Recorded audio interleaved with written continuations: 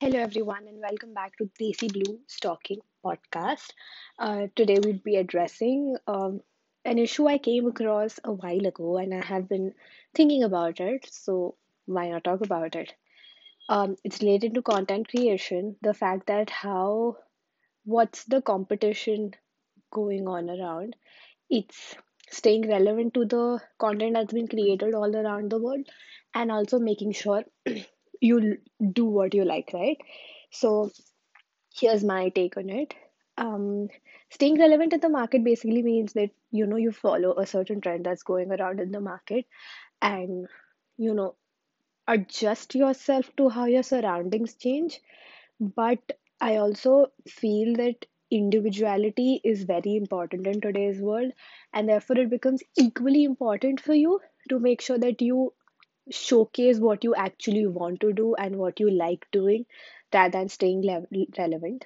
There's a fine tuned balance that has to be made. And today I was discussing this on Clubhouse in a room with a couple of people that were like really good content creators or were into content creation or were just starting content creation. And during the talk, we realized that staying relevant per se is important, but it's also important to have the audience which like you for what you do rather than just by staying relevant. And it's also important to understand that sometimes that there were creators who did not have millions or lakhs of people watching them, but the small set of people that were watching them were really happy with the kind of content they were creating, even if it wasn't about staying relevant, right? So there has to be a fine-tuned balance on that audience side. And on the creator side, I feel like one of the creators also mentioned, she was Anam Chashmawala. You can follow her on Instagram. She is a great example of how the fine tuning works between staying relevant and keeping up, making sure that you are doing what you love as well. um, and she said that now, with the kind of content creation that is coming up and more of homegrown brands coming up, not everybody has a budget to go ahead and take up a content creator or like a blogger to showcase their clothes and advertise their brand basically.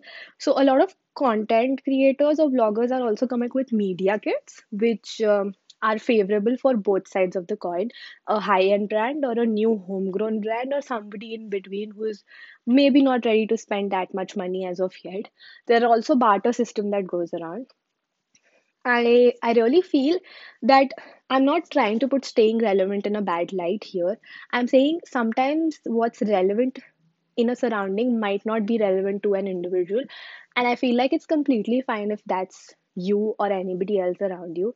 I feel it's important to have your opinions, and you never know, today what's relevant, tomorrow it won't be relevant, and tomorrow what you are doing today could be relevant, right? So I think it's equally important to stay relevant, but to make sure that your content shines through the your personality. And the balance, again, balance is a very big word. We use it like instantly, but we forget it takes years to create that balance. And I feel like every creator has a personality, and every creator knows what works for them, what works for the audience. But sometimes I feel creators should differentiate. Maybe for once, don't think about your audience. For once, maybe do something you would want to do. For once, put out something that you think is interesting. And you would be surprised to know how many people find that interesting, right? So, yeah, that's my 2 cents on it today.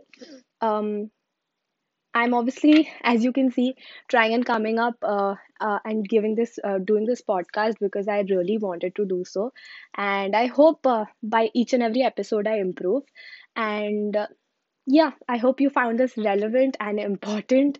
And I hope this creates a difference in your day. Have a good day ahead. And make sure you find that balance. But if you want to go on either sides of the question, it's completely fine. You do you, boo. I will see you next time soon. Bye.